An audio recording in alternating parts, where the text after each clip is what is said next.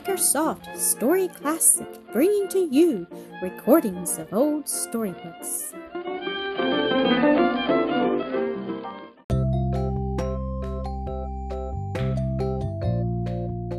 Lightfoot is hurt. Lightfoot, the Leaping Goat, Episode 2. Mr. Sharphorn, the man-goat, was so surprised at what Lightfoot had done in leaping over the edge of the cliff that for a second he did not know what to do. Indeed, Sharphorn, who was running very fast, could hardly stop in time to save himself from sliding over. "Look out there, Lightfoot," he called. "I didn't mean to make you do that. I wouldn't have hurt you very much. Why did you jump?" But Lightfoot could not answer. He was falling down through the air. Indeed, he himself hardly knew why he had jumped. He almost wished he had not. Far down below, he saw the shanty of the widow Maloney, and he saw the hard rocks and ground all around it. Somewhere down there Lightfoot would land, and he might be badly hurt, for he was not one of the kind of goats that are said to turn somersaults in the air when they leap and land on their big curved horns. "What's the matter?" called Grandpa Bumper as he heard Mr. Sharphorn shouting in his bleating voice. "Lightfoot has jumped over the edge," called the other goat. "Oh my, he'll be killed," cried Mrs. Sharphorn. "You shouldn't have chased him, Sharpie," for sometimes she called her goat husband that. I didn't mean to make him jump," went on Mr. Sharphorn. "I was only trying to scare him away from our feeding place. He is too young to come up here. I'm sorry." "Oh, what a big jump he made!" cried Grandpa Bumper, for he knew it was about 25 feet from the rocky edge down to the ground below. "If he isn't killed or hurt, it will be a wonder." Of course, all this took place much more quickly than I can tell it. It was only a few seconds. Lightfoot was falling down and down, or rather, he had jumped down. And as he left the edge of the rocks and looked below, he wished he had taken the butting from Mr. Sharphorn. But it was too late now. And then, all of a sudden, Lightfoot did that which gained him the name of being a very wise young goat. Below, he saw the tin and board roof of the Maloney shanty. It stood about 15 feet high, and Lightfoot thought if he could land on that, it would shorten his big jump. He would not have to go so far, and then he could leap down that much more easily. So he gave himself a shake and a twist in the air, as some acrobats do in the circus, and as cats and goats do when they jump. And instead of heading straight for the hard ground, Lightfoot aimed his 4 feet at the roof of the shanty. Just then Mrs. Maloney came to the door to watch her son going down the street with the basket of clothes on his wagon. "Look, look, Mike," called the widow. "Sure it's a flying goat, Lightfoot is now. He's fallen down out of the sky." And indeed it did look so. But before Mike could answer, Lightfoot had landed on the roof of the shanty amid a great clattering of the boards and tin that kept out the rain. The roof was flat and the boards were springy, so the goat sort of bounced up and down like the man when he falls into the circus net, though of course to a less degree. And it was this that saved the goat from being hurt. He was shaken up a bit and jarred, but he had safely jumped from the top of the rocks to the roof of the shanty. From there it was easy to get down, for at one side was a shed with a little lower roof, and when Lightfoot had leaped to this, he had no trouble in jumping to a soft place on the ground just outside the kitchen door. "Well, of all things," exclaimed the widow Maloney, "you're the jumpiest goat I ever had. You're that light on your feet a clog dancer would admire you. Sure it's a fine goat you are." "We never had any goat to jump the likes of Lightfoot," cried Mike, running back to see if his pet was hurt, for he loved Lightfoot better than any of the others. He patted the shaggy coat of the animal and looked at him, saw that he was not in the least harmed. Lightfoot felt a little pain, but he could not tell Mike about it. "Oh, how did you ever dare do it?" asked Blackie, running up to Lightfoot with a piece of pasteboard in her mouth. "Weren't you afraid?" I guess I didn't have time to be," answered Lightfoot. "I didn't think they'd drive me away from up there."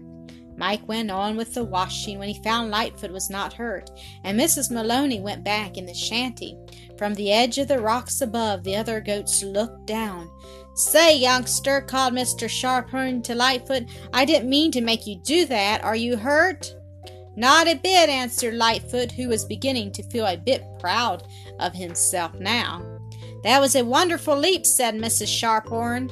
"Indeed it was," added Grandpa Bumper.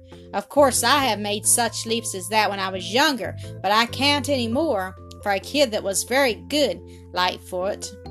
"He won't be a kid much longer," said Mrs. Sharphorn. Then she said something in a low "bah" to her goat husband. "Why, yes," answered Mr. Sharphorn, "I guess, after this big leap he did today, Lightfoot can come up among us other goats now. You may come up to the top of the rocks whenever you like," he went on to Lightfoot. "We won't chase you away any more." "And may Blackie come up with me and eat the sweet grass?" asked Lightfoot, having a kind thought for his little friend. "Can she climb that far?" asked Grandpa Bumper. "I'll help her," offered Lightfoot. "Then you may both come," went on the old grandfather goat, ruled over the rest. "Your grass down there is getting pretty dry," he went on. "Come up whenever you want to, and Lightfoot, don't try any more such risky jumps as that. You might break a leg." So after all, you see, Lightfoot's big jump turned out to be a good thing for him and Blackie. After Lightfoot had rested a bit, he and Blackie went up to the top of the rocks, Lightfoot helping the girl goat over the rough places, and soon all the Widow Maloney's animals were cropping the sweet grass on top of the high rocks. Lightfoot's leap was talked about among the goats for many a day after that. The goat grew bigger and stronger, and every chance he found he practiced jumping until he could do almost as well as Mr. Sharphorn, who was the best leaper of all the goats in Shantytown, as the place of the squatters was called. Day after day, Lightfoot would practice jumping and climbing among the rocks, sometimes alone and sometimes with Blackie. One day, when he had made a very hard jump from one rock to another, he heard some boy and girl talk in the road in front of the widow's shanty. Looking down, Lightfoot saw a small cart drawn by a pony, and seated in the cart was a man, and with him were his 2 children. "Oh, look, George," called the little girl. "There's that nice goat we saw when we were going to the circus the day we got back Tinkle, our pony." "So it is, Mabel," answered the boy. "Could we ever have a goat, Daddy?" he asked his father as the pony cart stopped. "Oh, I guess not," said the man. "Tinkle is enough for you."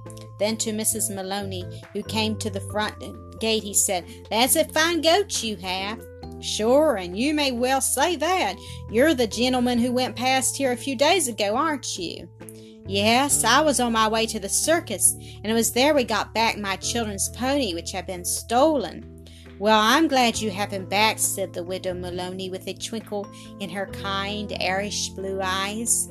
"You should have seen Lightfoot leap from the top of the rocks to the roof of my shanty one day." "Did he really do that?" asked George. "He did, and Mrs. Maloney told about it." Meanwhile, Tinkle, the trick pony, was having a little talk with Lightfoot. Were you really stolen?" asked Lightfoot when Tinkle had told some of his adventures. "Indeed I was. And did you really jump from the top of those rocks?" "I did," answered the leaping goat, holding his head high and feeling very proud. "That's more than I could do, though. I can do circus tricks," said Tinkle. "There's been a book written about me and my tricks and adventures." "You don't tell me," cried Lightfoot. "But what's a book?" Before Tinkle could answer, Mr. Farley, the father of George and Mabel, called goodbye to the Widow Maloney and drove on with the children in the pony cart. "Goodbye," called Tinkle to Lightfoot. "If ever you get to the circus, ask Tum Tum, the jolly elephant, or Mappo, the merry monkey, about me." "I will," promised Lightfoot, "though I never expect to go to a circus." "Sure, they were nice little children," said Mrs. Maloney, "and it was a fine pony cart they had. How would you like to pull a stylish cart like that, Lightfoot?" she asked as she went back in the shanty to finish her washing. For many days after this, Lightfoot lived around the squatter's shanty, learning to leap and do other things that goats have to do in this world. And one day he had an adventure that was not exactly pleasant. Lightfoot was getting to be quite a big goat now, and sometimes he wandered away farther than he had ever gone before. 2 or 3 streets from where the Maloney shanty was built ran an electric car line. At first Lightfoot did not know what it was, but the other goats told him that people rode in the yellow cars, which went rolling along in such a way. On the shiny rails, a bell clanging in front. One afternoon, Lightfoot wandered down to the trolley tracks. An ash wagon had passed a little while before, and the goat had seen fall from it a tin can with a big red tomato paper pasted on it. "I'll get that paper and eat off the paste," thought Lightfoot. The can was in the middle of the tracks. Lightfoot began nosing it, tearing off the paper and eating small pieces. It tasted very good to him. Suddenly there was the clanging of a bell, and along came a car, headed straight for Lightfoot. The goat looked up. "Bother," he exclaimed to himself. "You'll have to wait until I finish my lunch," he went on. "I'm not going to hurry out of the way for you. I'm as good as you." Lightfoot wanted his own way, you see. But goats have no rights on a trolley track. Though Lightfoot did not know this, the motorman clanged his bell and cried, "Get off the tracks, you goat, or I'll bump into you." Now Lightfoot knew very little indeed about trolley cars. He did not know how strong they were, and so as he stood with paper from the can and saw the big yellow car clanging its way toward him, Lightfoot stamped his hoofs, shook his horns, and said to himself, "Well, do as you please, but I'm not going to move till I finish eating. I guess I can butt as hard as you." "Get out of there," called the motorman again, but Lightfoot did not understand. The car slowed up a little, but still came on. "Bump into him, Bill," called the conductor to the motorman, and the next instant the fender of the streetcar struck Lightfoot's lowered horns and tossed him to one side over into a ditch full of weeds. "Oh dear, I'm hurt this time, sure," thought poor Lightfoot. "I thought I could knock that car off the track, but instead it knocked me off. Oh dear." Thank you for listening to another episode of Acresoft Story Classic.